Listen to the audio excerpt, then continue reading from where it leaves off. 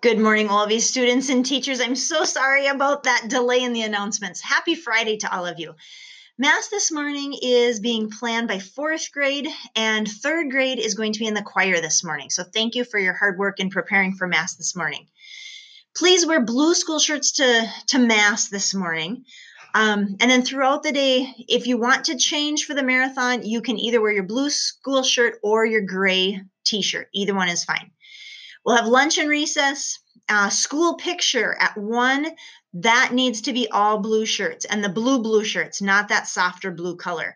If you've gotten one of those new shirts that are a little bit softer blue, quite a few of the teachers have that color, please come to the office and get a blue shirt for the school picture. And then the parade we will lead for the parade at 1:50. For the parade, I would like everyone to have their gray t-shirts on so that we all match. We look like a group again. So gray t-shirts on for the parade this afternoon. Okay. We do have extra up in the office, and no Spanish today with everything going on. No Spanish today. No school next Monday for students. Buses will be running. Public school has school, but there is no school for OLV students K through 6 or preschool students on Monday. So please remind parents of that. We have a birthday to celebrate this weekend. Lucas Toole in third grade has his birthday tomorrow. So we wish Lucas a very happy birthday today as he celebrates with his class and his family this weekend. And we'll wrap up morning announcements with our morning prayer. In the name of the Father, Son. Oh, you know what? Hang on just one moment.